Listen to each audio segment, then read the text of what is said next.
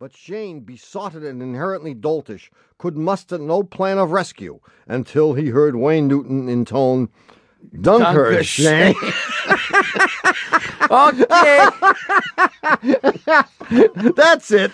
Well, if you think that stuff was bad, stick around. You ain't heard nothing yet. Listen to some of our bad car advice. The number to call is 888-CAR-TALK. That's 888-227-8255. Hello, you're on Car Talk. Hi, gentlemen. My name's Nick. I'm calling from Junction City, Arkansas. Hi, Nick. What's going on? Junction City. Yes. Shouldn't it be Junction Cities? No, just Junction City. I'll tell you an interesting Junction City story. Yeah. Go ahead. Our one major intersection is is a junction of Arkansas and Louisiana. Uh-huh. One Arkansas county and two Louisiana parishes. They all meet right really? there in Junction City. At that one point? At that one point, yes. Oh, that's pretty exciting. Oh, it is for us. Yeah, we stay up late on Saturday. You can't contain yourselves, I bet. So what's going on, Nick? I have a 1992 Chevrolet S10 that's having a three-part fuel problem.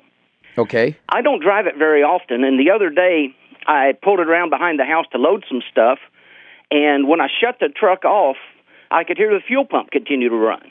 10 or 15 seconds, something like that. Now, when I drive it to work about 17 miles, I get in and I shut it off, and it doesn't do that.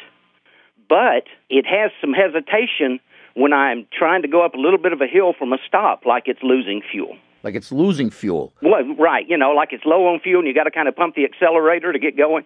Now, you know that this is the fuel pump running, and you're sure that because the fuel pump's inside the tank, I believe. Right. Well, I say it's the fuel pump. It's coming from that area below the bed. And what does it sound like? It's a buzzing noise. It just goes and then it quits. Well, it would be nice to verify that that's what it is, because there may be some emissions device under there that's making that noise.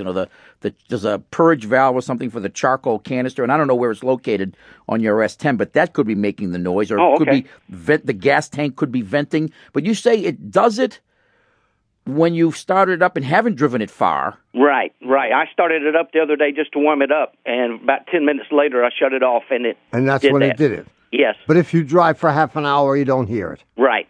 Well, Well, thanks for the call, Nick. Yeah, boy, this is pretty exciting stuff, and maybe I should look at the check engine light, but I haven't taken the black tape off yet. So. Well, that's another story. Well, you might want to look at that, and that may have more to do with your hesitation than in fact, this fuel pump thing. It's possible, I think, that the fuel pump relay is sticking. Oh, okay. Okay, but you're going to have to verify this by... You need a helper. Oh, okay. Next time when you don't drive it much, let someone else drive it around the corner and shut it off. Okay. Meanwhile, as soon as he stops, you crawl underneath the truck. Okay. Yeah, so and make sure it doesn't drive off with you under there. I was going to say, so don't use my wife then. Yeah, that would be dangerous. Well, here's what I would do first. I would find the plug that connects to the fuel pump. There's a harness that goes right to the fuel tank. It contains the wires for the fuel pump and also the fuel sender. That is the little float mechanism that allows your gauge to read on the dashboard. Right. Okay.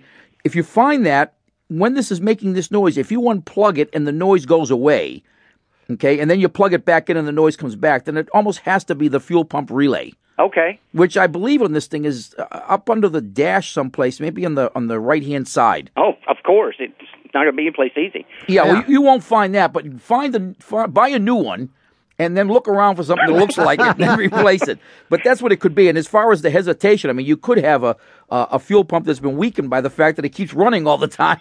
Right. But when you go underneath there, make sure that no one is fooling around, and don't let your wife be the one. Right, exactly. Yeah, Tom has a lot of experience with this stuff. Make sure someone puts it in park. Okay. And all that stuff, because your legs are going to be right under the don't worry. wheels. I would keep your body parallel to the direction of the truck. There you go. That way, if something happens, they'll just go away and not go over you. Right.